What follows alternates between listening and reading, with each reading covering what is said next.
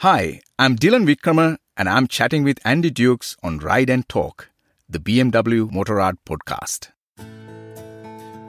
Greetings everybody and welcome back to Ride and Talk. If it's your first time here, it's great to have you along for the ride.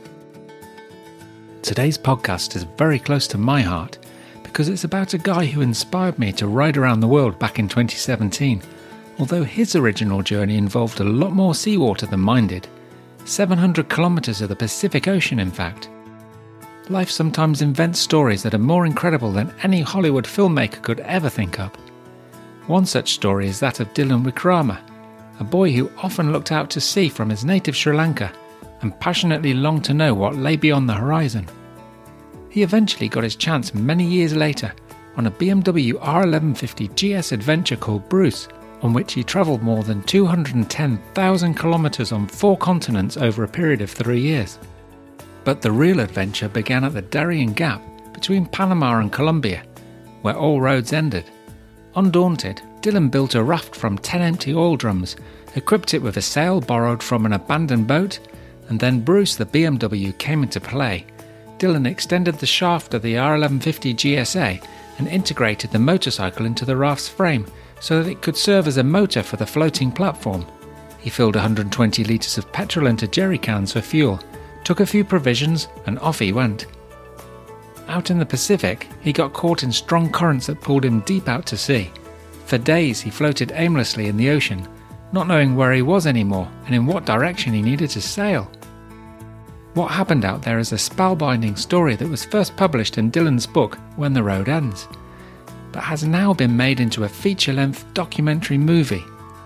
First though, we need to go right back to the beginning and the island of Sri Lanka, where Dylan's story began.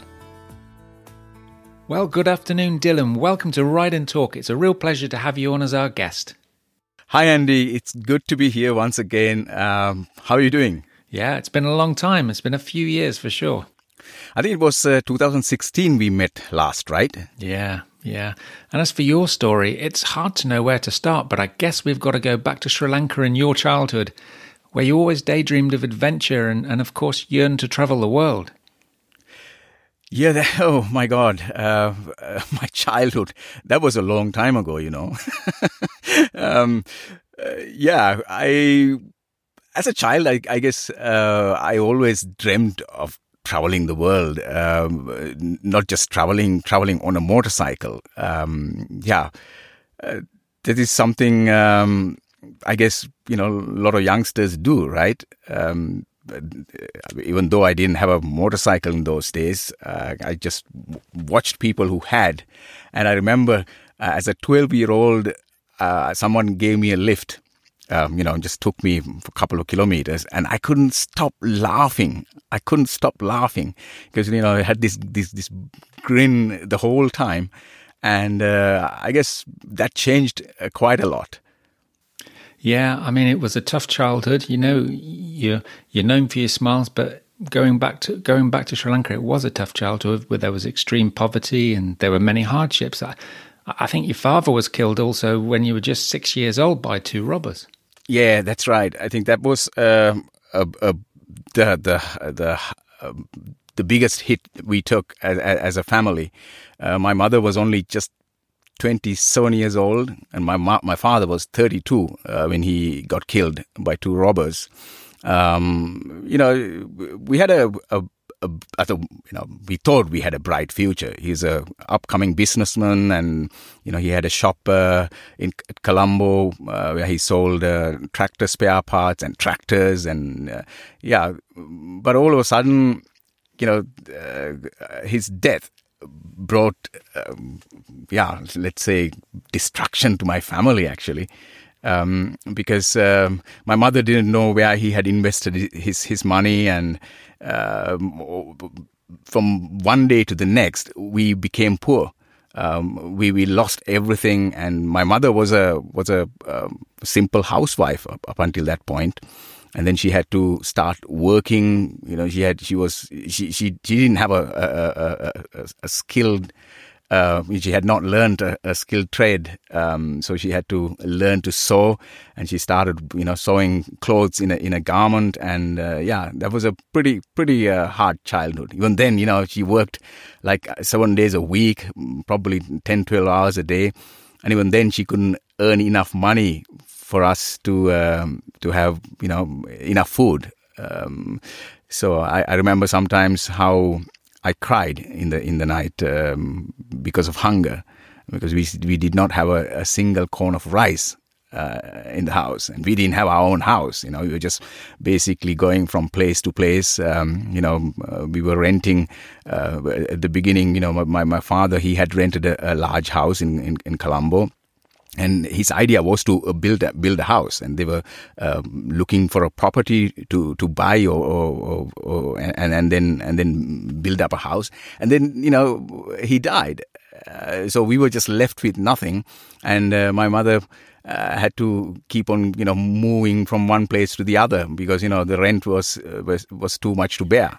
Yeah. I mean, it's certainly for yourself as the eldest child, and I think there were 4 mouths to feed as well, and the support from your father's old business partners seemed to disappear into thin air, after he was gone. Absolutely. So it can't have been easy as the eldest child. I guess you also had to become the head of a family in a way. Yeah, I did take some responsibility. After school, I remember going to work in a small factory where we produced small rubber parts. So after school, I just went there and worked until it got dark. So that gave us a few rupees more. So I, gave everything what I earned in that little factory to my mother, so we could buy a little bit of food. Oh, brilliant! And obviously, even though you had your head down, you must have kept dreaming of adventure and travel to faraway places. And of course, you eventually got your chance as a man in his 30s, I think, living in Switzerland with your own business and plenty of money. But still, there seemed to be something missing. I think you were restless and had itchy feet, as we say in English. Yes, I don't say that I had plenty of money, but I was comfortable compared to how I grew up as a child with nothing, and I was fortunate enough to come to Europe, living in Switzerland, and I had established my business. I was running a motor car repair service workshop, buying and selling cars. So I was doing pretty good. But later on, I started asking myself, what this life is all about, the purpose of life. I don't know if that was a midlife crisis because I was hitting my 40s, but I guess not, because I'd been going through that phase for a number of years. I think we all have these conversations with ourselves around that time, don't we? What we've done, what we've achieved, what we still feel that we have to achieve, what's out there, what's gone before. Exactly. There was a time when one of my customers, he was someone with quite a bit of money, and he offered me a loan. He said, you could have up to 1 million to, build up your business. You want to, do better, because, you are a great mechanic and, you seem to be doing quite well business wise. So actually I started dreaming about, expanding my business. But at the same time, I started asking the question, hey, what am I doing? Okay, you make a lot of money, and then what? And that's the starting point of all this. I knew that I was dreaming of traveling the world as a child, and then all of a sudden, I remember it was one winter evening.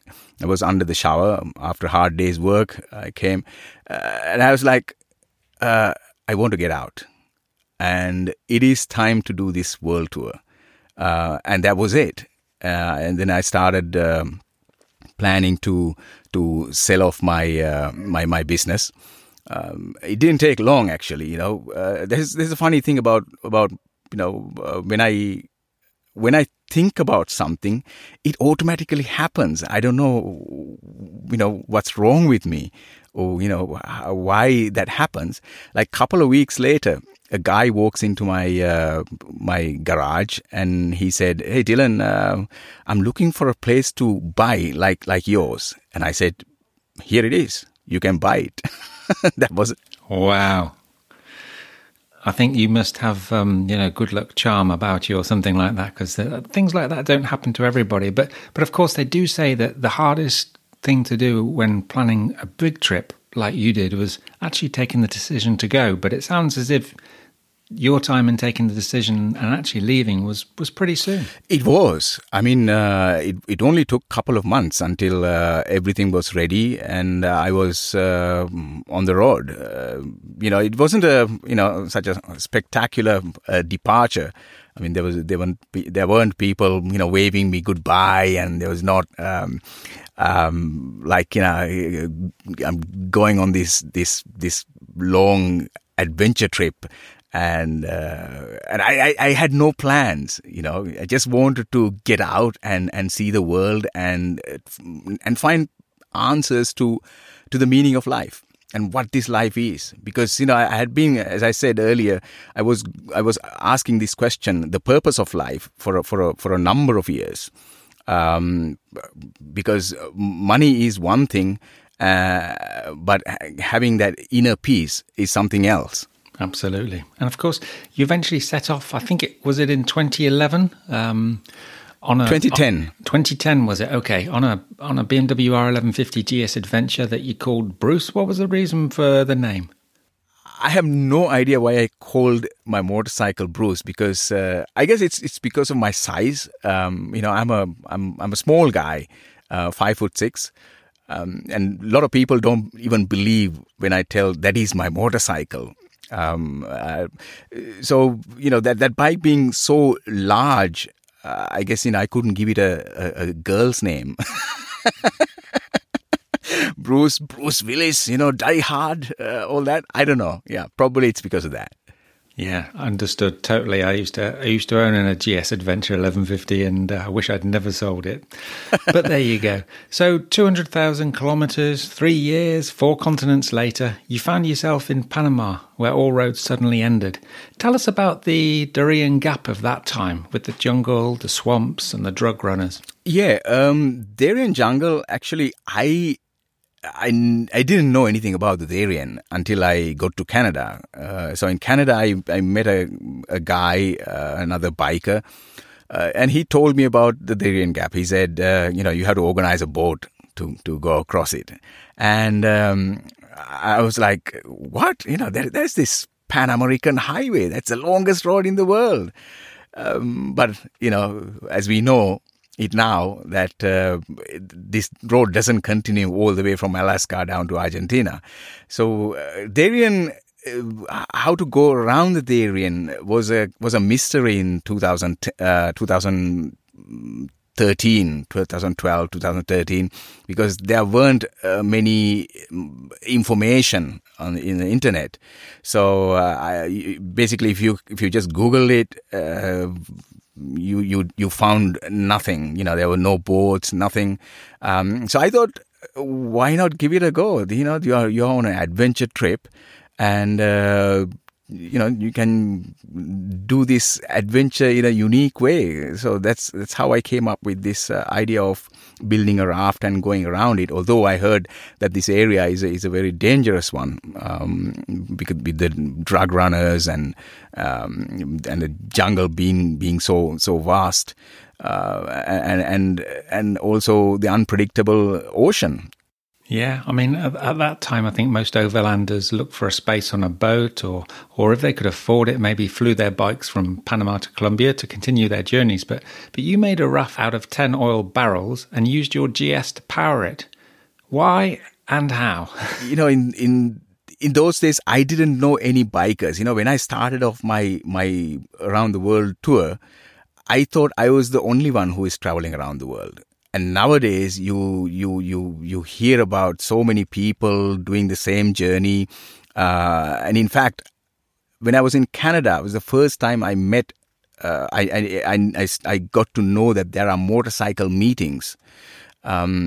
So, without that knowledge that, there's this, you could take a motorcycle with a boat to Colombia, from Panama to Colombia, it seemed like a big adventure to me. I love adventure and I wanted to do something unique anyway. So this was the opportunity. So I was basically trying to figure out how to, go from Panama to Colombia. If there was if there'd been a ferry, I would have taken it, because I did that quite a few times when I was traveling from, through the Indonesian islands. I took many times. You're an engineer, and you've got a creative mind, and from watching the film, you'd been pondering about this for some time, hadn't you? If it's possible as a technical solution to do something like this with your motorcycle, and I think that had been playing on you, and I think you just wanted to somehow find a way to make that happen, didn't you? Yeah, absolutely. As later on, I started thinking of how to make a raft, cheap as possible, because I didn't have lots of money at the time. It was 2.5 years after, or even 3 years after I had started my journey. So it was like, my money was like going out. So I had very few dollars left. So I remember, sitting in my tent thinking about how to create a raft, the cheapest way. So the one idea was to get PET bottles. I thought, seriously, I was thinking about, collecting loads of PET bottles and create a raft with that. But then later on, I came up with the idea of building a raft with 10 oil drums. That was the easiest and the safest, you could, so you could put a motorcycle on it. So the idea was to, use my motorcycle engine as the power source. Instead of the rear wheel, I connected a shaft to the final drive, and extended that with a 1.5 meter shaft and put a propeller on that, and off I went. It's just fantastic. It's the stuff of dreams, isn't it? A little sketch appears in your mind, you draw it out, and you think, well, hey, this could work. And then you're in Panama, and you find a way, and you meet the right people, and people help you out, and all of a sudden you have this thing that you've built, but you didn't really have time to test it out, though, did you? You just set off because I think there was some bad weather forecast, or... Yeah, there were quite a few reasons why I had to leave so quickly, because one thing was the rainy season was approaching, and the next thing was I had built a raft, but I couldn't keep it in that bay for too long before the police found out that I was about to do an illegal journey. It was an illegal journey, actually, because when I wanted to get an exit stamp on my passport, they said, "No way, you're not going to leave Panama with that thing. That's not. You're going to get yourself killed. We can't be held responsible for you." So so therefore I didn't have much time and the opportunity to try it out. So I just took the chance and left. Wow. Talk about a leap into the unknown. You weren't a sailor nor a navigator. You didn't really even know if it would work. You just followed your dreams and, well, basically slipped away in the middle of the night, didn't you? I had to. That was otherwise. It was the strangest thing, you're just without being a sailor and without ever having been on the ocean before, all of a sudden you find yourself in the dark on 10 oil drums and with a motorcycle. It wasn't as funny as it sounds now. I had to learn very quickly how to sail, and it's the navigation, and there was so much going on in that time. The wind was blowing from every direction, the waves, and but it was an adventure. It's the essence of adventure. I mean, so there you are on a raft powered by your GS and a tiny sail, taking on the mighty Pacific Ocean. I don't want to give too much away, Dylan, but how long did you originally think the journey would take? And how far out was this estimate in the end? I thought the journey would take around 2 weeks. That's what I believe, because, Panama, that stretch was like, or the journey was like 700 kilometers or 750 kilometers. I thought 3 weeks the most. But it took much longer to reach Colombia. Yeah, I think in the end it was over 6 weeks, wasn't it? I think it was like nearly 50 days. Goodness me. I mean, there are so many things that happened during those weeks at sea that you could write a book about them. Well, in fact, you did. I mean, that was called When the Road Ends. That was published in 2015. I read that book soon after then, and then I met you at BMW Motorrad Days in 2016, and everyone that I'd spoken to who'd followed your original trip and heard your story or even read the book, they were saying that the best way to give people a chance to experience this amazing journey was for you to return to Panama, find some of those original characters that had helped you in the first place, and retell this unique story, as a feature-length documentary-style film. And, well, that's exactly what you've done, isn't it? Yeah, when I set off at the beginning, I never dreamt of making a film. Even after having done all these adventures, I come home and I thought, I'll write a book and that's it. And I held quite a few presentations about my journey. But in 2010, I met a guy in Dubai called Ali. He's an Austrian guy born to Iranian parents. And he saw me in Dubai and he started following my journey. So once I came back, he bought my book and read it, and he said, "Hey Dylan, I really want to see you." So when I was passing through, I went to visit him, and he said, "Can you do a little presentation in my village?" Which I did, and then he saw my videos.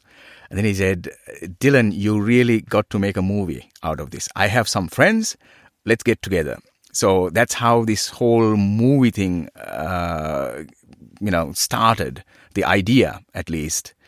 But then again, they wanted 100,000 euros to make a decent documentary, a 60-minute documentary. And I didn't have that money. And then we started a crowdfunding thing. But it only brought 6,000 or 7,000 euros. With that, that was the end of my film. But then, I always say when I do a presentation that, when you are at the end of the road, you have to believe in yourself, and, you can build your own raft and take that, do that journey by yourself.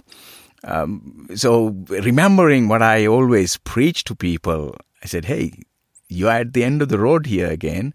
Build your raft. So, without being a filmmaker, I started making my movie. Well, I tell you what, you're a quick learner, and you did a fantastic job, because I watched it over the weekend with my wife and son, and we were spellbound from start to finish. I mean, it's got all the ingredients, of a perfect story. It's got drama, it's got inner conflict, tension, surprise, suspense. Think sharks. Memorable characters and setting. I mean, it's even got a surprising ending. So you must have enjoyed the process of reliving your adventure when putting all of that footage together. Absolutely. I mean, even to this day, I can't believe that I was able to to create a movie in such quality. I mean, I'm not just blowing my own trumpet here. I'm just, when I have, this film has been seen by hundreds of people now. And every time, people come up to me with tears in their eyes, because, it's a powerful story. And I was lucky to have that powerful story with those special characters. It just, I don't know. I have been again a lucky man. Well, I always think people make their own luck, Dylan. But yeah, like you say, you've showed the film to quite a few people. I think you managed to preview it in a few cinemas before coronavirus hit. But the good news is that it's now available worldwide for streaming and download on multiple platforms in multiple language and subtitle options. So can you tell us a little bit more about that, please? Yes, and it was quite unfortunate that we couldn't do an extensive tour with the film and show it in more cinemas.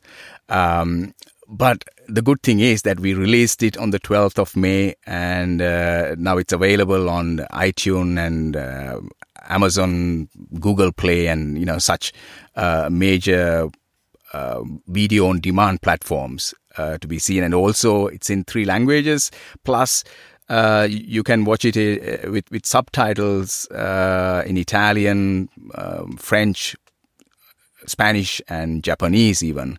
I think probably there might be even a few more versions coming out in the future.